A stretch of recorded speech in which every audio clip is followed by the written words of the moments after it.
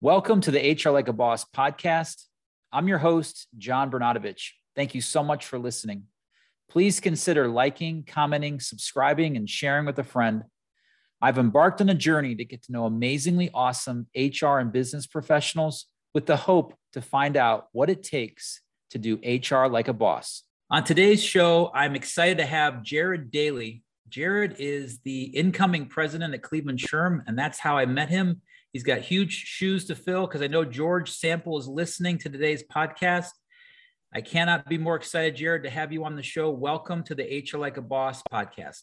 Yeah, thanks for having me. I appreciate you having me on. So spoiler alert, a little bit about your background. I know we met through the Cleveland SHRM organization here, the HR society that's really driving a lot of innovation and support to the human resource professional. But for those that do not know you, do you mind telling us a little bit about yourself? Yeah. So Jared Daly, again, came up to the Cleveland area about 10, 12 years ago. I went to college at Lake Erie College out in Paynesville. When I graduated with my psychology degree, I was looking in what I wanted to do. And I started working with people with disabilities and kind of some residential services and really wanted to do more. And so I started to get involved in helping people with disabilities gain community employment.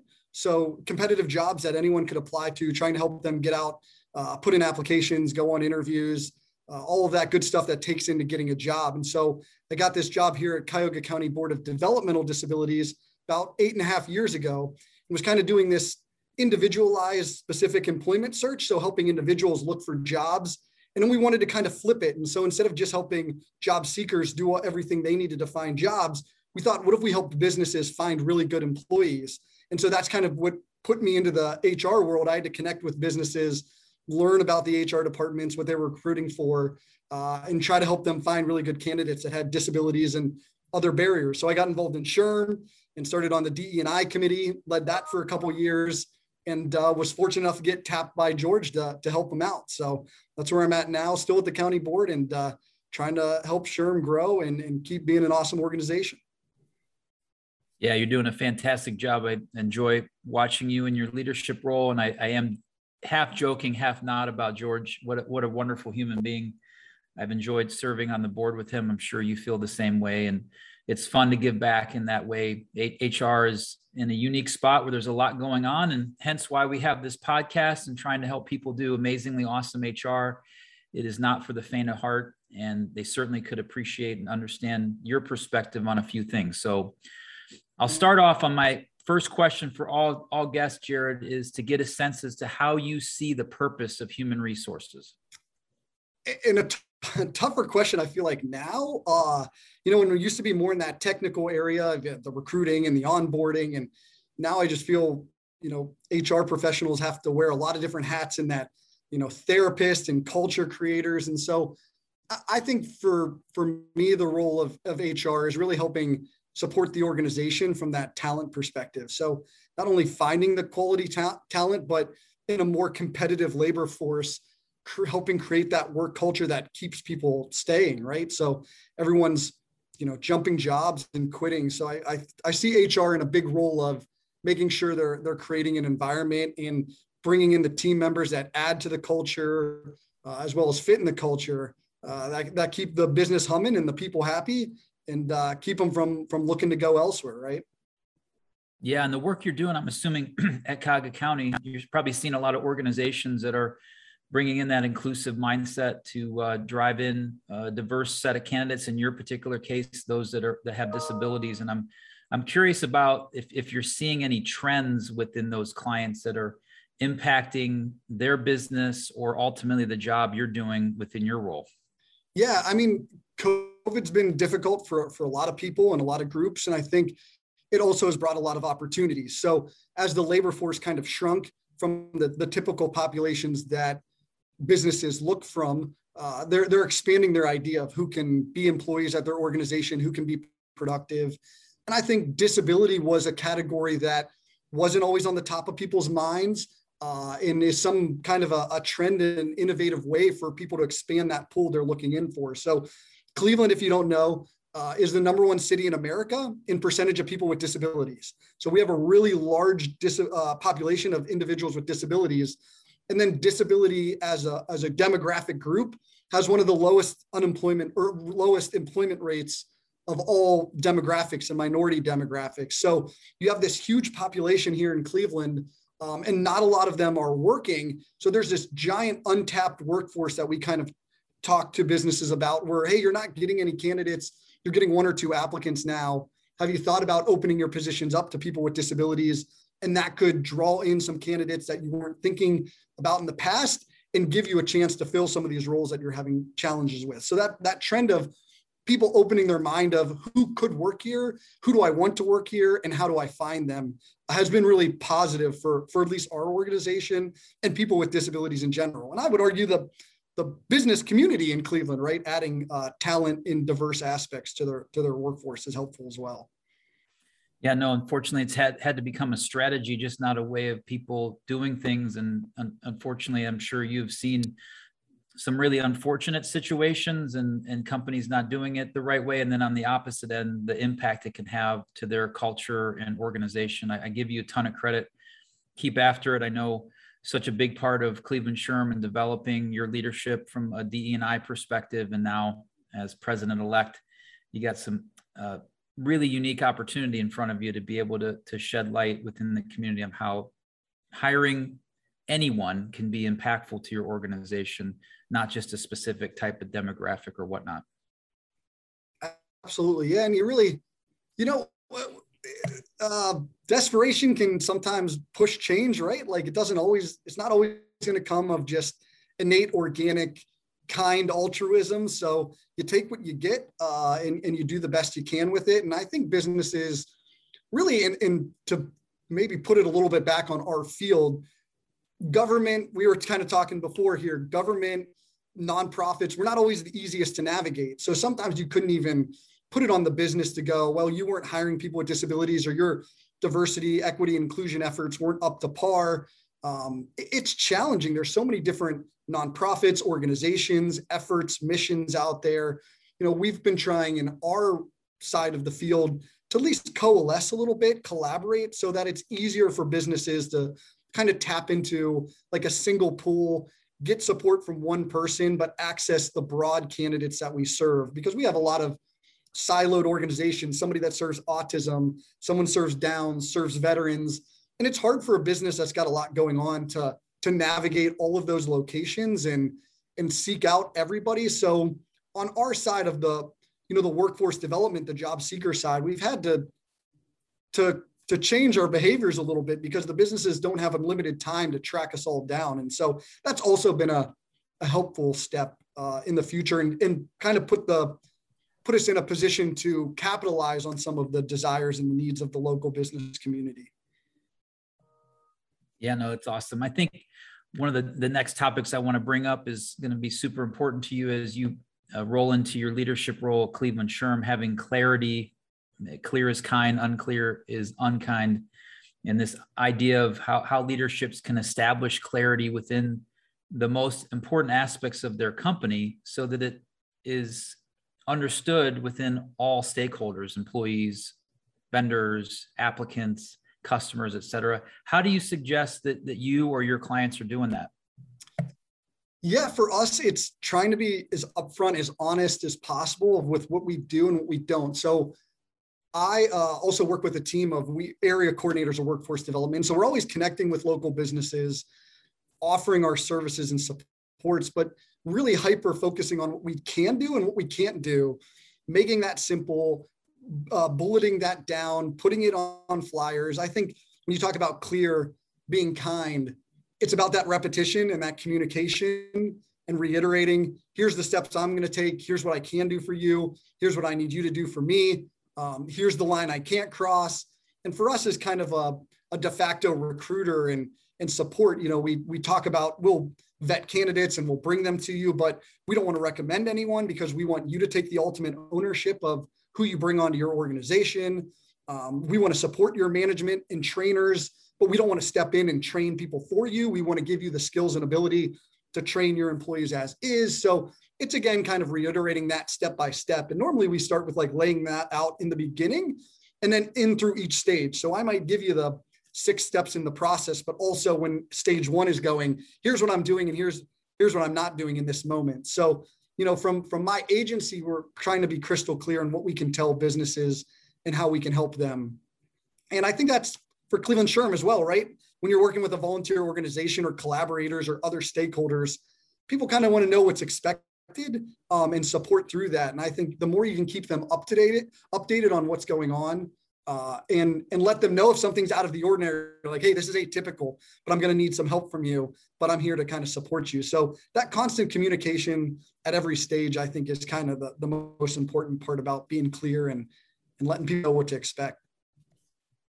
Yeah, one of the things we've done at Willery, and very much intentionally, has been abundantly clear about our values, about our purpose, and being consistent with our team members that are on our staff, at the same time embedding that into our hiring process so that we're attracting people that are interested in those values. So it doesn't become this management issue, so to speak. It becomes a perpetuating of it. And we review it every team meeting when we get together. Those values are brought on at the very forefront of what we're doing. And we recognize people every week when they exemplify those behaviors. And I can't tell you how important that is for us to have some consistency. Maybe my team's a little over the core values constantly, but it's really important for us to make sure that there isn't a question on, what are our rules of engagement? How do we treat each other and drive success within our organization? Yeah. I'm interested. Have you seen I'm interested if you've noticed anything when you interview candidates. There's almost like interviewing you way more than they used to in the past, right? Like, here's what I expect. So we get a ton more questions when we're interviewing for our positions as well. I don't know if you see that from the people that are sitting across the table from you, almost interviewing you back. Yeah, no, I definitely do. And I think they're just way more prepared. And I think a lot of access to information is available to individuals now than there were, obviously pre-internet, which I'm really dating myself. Who went on an interview before the internet? But the access to that information is so real. And I also feel like in this day and age, the market's been flipped totally, right? Great resignation, and it's an employee-based hiring market, not an employer. And they should be demanding. I've told candidates all the time when they interview with me, this is more about you than it is about me or Willery. And I really want to make sure that we put you in the right position to be successful. And at the same time, here are the things we hire and fire to. We just want to make sure you're cool with that and that lines up. And if there's things that you're maybe not great at doing it in that respect right now, let's talk about it so we can put a plan together when you start. And it's not a big, oh gosh, I didn't know you wouldn't be cool with greatness through accountability or enthusiasm in all we do. Those might be things that you weren't hip with. And it seems to be working fairly well for us from our perspective. Obviously, time will tell, and we'll keep driving that. But I really do appreciate the importance of that clarity and that consistency with the communication. Yeah. All right. Well, I did give a little bit about Willery, so I'm going to take a shameless plug. I know, Jared, as a public employee, you can't endorse or deny or whatever. So I'm not going to ask you what you think of Willery, because if I did, I'd have to make you give this odd answer. Is that cool? No comment. No comment. Okay, perfect. No comment on what I'm about to share. All right. So thanks to our sponsor, who is obviously near and dear to my heart. Willery has supported the formation and continues to provide resources needed to put on this podcast. Willery's purpose is to empower people and is focused on supporting mid-sized companies with their search and staffing services, along with a unique client-side HR technology consulting practice. So if you're struggling to find talent for your HR and payroll teams, or not getting the return on your investment in your HR technology, please visit Willery.com to learn more. And there you go. And no comment from our guest, which is totally cool. Visit Willery.com, or don't. I don't have a comment. Yeah, do whatever you want, right? That's yeah. I love that. I'll never forget this podcast for that reason. There you go. Yeah. Somebody's going to ask me, who's that no comment guy you had on your podcast? Yeah. I'm like, let me introduce you to him. He's great. All right. So for that weird awkwardness, no comment, shameless plug, we'll move into our last few questions on the podcast. So this word transformation has been thrown around, I'd say, for the last 10 years. And I see it happening a lot. And I think it's kind of like the term GOAT in sports, like the greatest of all time. Like, I think that word is just thrown around way too much in this modern like state where we are, because there's super great athletes that have been around for 50, 70 years. And I think GOAT and transformation are terms that maybe are used a little bit too loosely. But if you wouldn't mind sharing like a particular experience you've had where you have truly seen transformation, where things have changed in your employees, maybe your clients or their businesses. Yeah, I mean, transformation is, I agree with you on that. I mean, we've tried to make a pretty large transformation here at Cuyahoga County Board of DD. And it really was the idea of our field historically for the last 40 years has focused on a single customer, people with disabilities and their needs and the supports that they need to get out into the community. And so when it was 6, 7, 8 years ago, and I said, what if we focus on the business community and we serve them as our primary customer? And we go to them and we spend time with them and we learn about their organizations and we help them recruit and pull in. And we don't necessarily just focus on supporting the individuals. And that was like almost blasphemy in a field that goes, we get paid to support people with disabilities. That's our mission. That's our goal. But especially in employment, and as we move forward to help people with disabilities integrate into the community, you can't ignore the other part of the coin, right? So everybody has a job because they were looking and their employer wanted to hire them. So to focus any efforts on one customer is, to me, was ludicrous, right? It'd be like, I bring up the example, it'd be like realtors only getting paid for helping house hunters. No one would ever help you list their house. There's 2 equal customers that are needed to blend that together. So that was a big systems change and idea. And it just kind of started with me. They kind of let me run around doing my thing. And we had a lot of positive feedback. So we focused on the employers as a primary customer. And I was able to help 3 times as many individuals with disabilities get jobs as I was from the other side. And then all these businesses started calling us and we had to grow the team and expand it. And then we had to coalesce the partners to bring the job seekers together. So the reason I think transformation gets thrown around is because I know people get frustrated with government or things taking slow.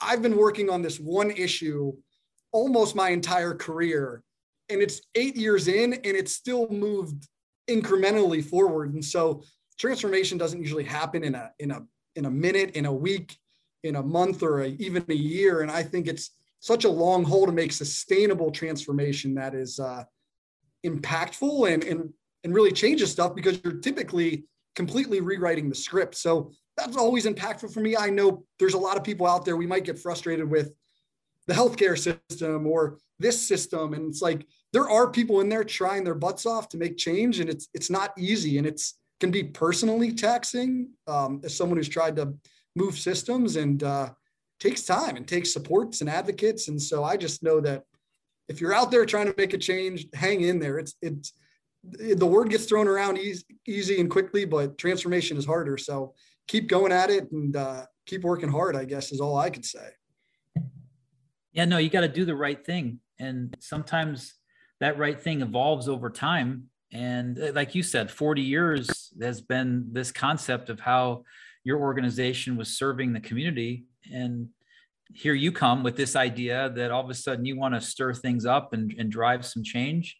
And it makes a ton of sense for me, because you can better serve your clients by educating them on what employers are out there that have, interest in hiring the folks with disabilities, and you then can educate the employers about the benefits of success stories you've had. Like you said, the comparison of a home seller and a home buyer, it's really a unique way of looking at things. And change is hard. It requires tremendous leadership and clarity, all the things we've talked about before. And I do agree with you. The transformation, again, is the business term for GOAT, sports business term for GOAT. It's just way too overused. And I agree with you. Just keep at it and make the most of it. And like most GOAT arguments, it's a longevity thing, right? It's LeBron's in his 19th year averaging 30 points a game. It's, you're not the GOAT because you have one great year in stats. It takes time and dedication. So, it's challenging. I think also anytime you insert into a field, it's hard to, the people that have been working there for a while, to shift the paradigm without attacking what they've done in the past, right? So you're saying you've been working here for 25 years and what you did was great, but we also have to step forward. I'm not trying to discredit that or discourage that. I think that can be a challenge. People that have maybe been in the field or doing something go, for me to shift my focus would almost be an admission of what I might have been doing was wrong. And I think everything transformation happens, step by step, and what you were doing in the past doesn't have to be wrong. It can be the building blocks for the future. And I think when people understand that, it's easier to help them along and understand that transformation isn't a comment on your past behavior or work. It's just times change, right? Yeah, I think it's a tremendous opportunity. That's the thing that I think the reason why transformation is overused at times, and this idea of like change is a 4-letter word, is that people get comfortable and content with how things were, and they look at that as the way it should be, as opposed to what opportunities we have to do things different, better, more. And if you really examine things clearly, sometimes in our business world, kind of doing like a process map or looking at a standard operating procedure, and you identify those challenges, those gaps. Why are we doing this way? And you all look around the room and go, well, I think Sally did that, like started that 10 years ago. Sally's not here anymore. And we just kept doing it in that same way. And if you don't challenge the status quo, especially in what you all are doing, driving diversity, equity, inclusion, and supporting those in that respect, I don't think you get anywhere, in my opinion. And I think it's part of the challenge of being a business leader is you've got to think differently. You got to kind of shake things up and see what this world looks like if we take it from a slightly different lens. Yeah, absolutely. All right, cool. So I will end with 2 last questions. This one is a more kind of fancy dancy HR, compliance related aspect. I think one of the parts of HR that I've enjoyed a lot, but at the same time have struggled with, is the fact that they're the rules followers. I once had a previous guest talk about the HR office is like going to the principal's office. You go there to either get in trouble or to get recognized. And it's like nothing else happens, good or bad, inside the principal's office. So tell me about how important it is for HR to balance that compliance that they're really see as a forefront of what they do, while being flexible as our business climate is changing. Yeah, well, I'm biased with this question. I'm to anybody from my HR department watching, probably rolling their eyes. I'm a rule breaker. I'm like FBI's top most wanted of gonna get in trouble or get the county board out there. So and maybe more from the government lens, because we have to be a little bit more conservative and risk averse. And I try to push some things. So I prefer that HR balance that's a little bit more flexible and kind of only, lays the heavy hand in extreme things, health and safety, harassment, those, kind of third rails that we don't want to touch. But in the day-to-day operations of work, to give people the freedom and flexibility. And John, I think we just read that Radical Candor book together about really caring personally about individuals. And that to me was the foundation. It also talked about, criticizing directly and being straightforward with some of that. But I think the foundation, or what I took, was that it only works if you care very personally and deeply about people as humans, and that human is the first word in human resources. So I fall on that side. I think if people know that you care for them, you may not have to come with the strict, heavy-handed rules. You can have that relationship and go, you got to, this is where we're drawing the line. I appreciate you trying to push the mission or be a little bit cutting edge, but here's where we're running into that risk and that compliance section. So that's on my side, but I also get it. I'm a headache as well. So I can't completely say that. So, and I think even today too, right? As people have more options, creating kind of that better culture, that better fit, and allowing people some freedom and flexibility to try new jobs or jump into something that's not necessarily their expertise, spend a day on a project they don't typically do, really is going to help keep people engaged and keep them at your company. So I think there's that kind of shift, maybe to that culture building, flexibility, team creation, away from the compliance. But I also get in trouble a lot. So you have to take it with a grain of salt. Keep getting in trouble, And I'd love to hear from whoever is finding Jared to be problematic as it relates to his ideas inside of Cuyahoga County. I want you to reach out to me, and I'd love to hear those stories. But no, I highly encourage that. I think the point you made that stands out to me the most, Jared, is you got to take it to a certain point. You have to understand that there are rules, there are guardrails, there's reasons why those things exist. And it's okay for you to challenge the status quo, but we cannot go so far off of those rails. Or if an idea goes that far off, you have to realize it's going to be met with a ton of resistance for a lot of good reasons. Because again, your organization's been around for a long time, and those things have been built up over that period of time. And it's critical that we're conscious of that while we're trying to be disruptive and come up with new ideas.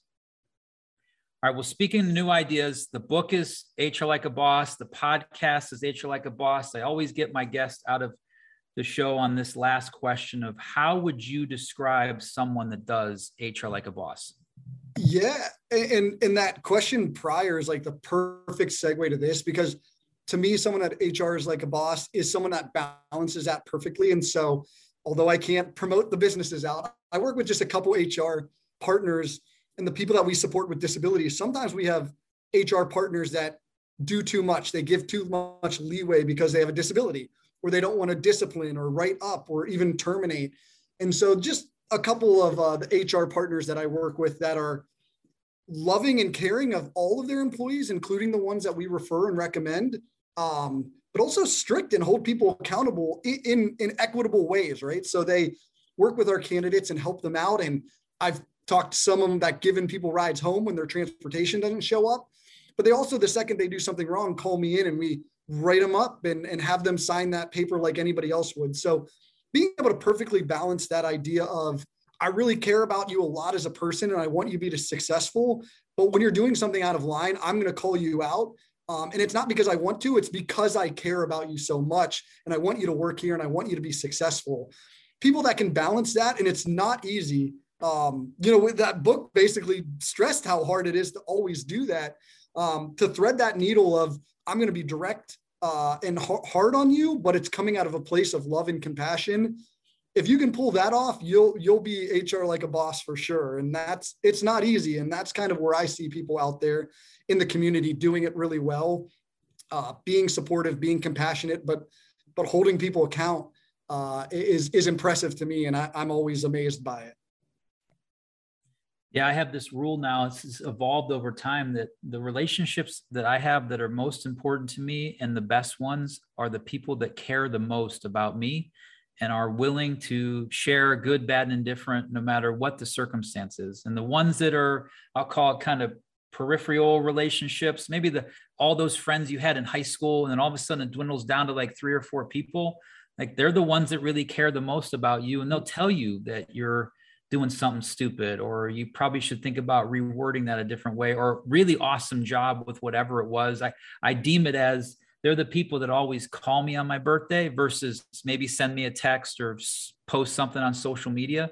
And I run toward those relationships of people, they really care about you in a way that stands out. And it's the only way you're going to grow as a human being, really, is if you have people in your life that take a vested interest in you and tell you the good and the bad, because life is not all good, right? It's, look outside. It's been snowing, March 14th. It's probably going to snow again another month from now in Northeast Ohio.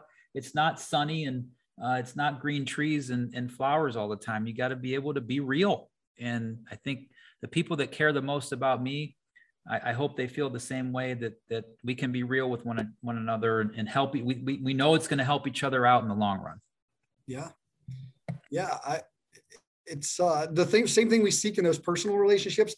I believe people are looking for that at work, right? To care about me enough to be a better employee. Maybe your friends are trying to help you be a better person, but that same type of idea of like, if you care enough about me, help me grow as an employee and get to where I want to go. And I think that's the future of HR, right? Helping people get to their sweet spots and grow and develop and be happy where they're at.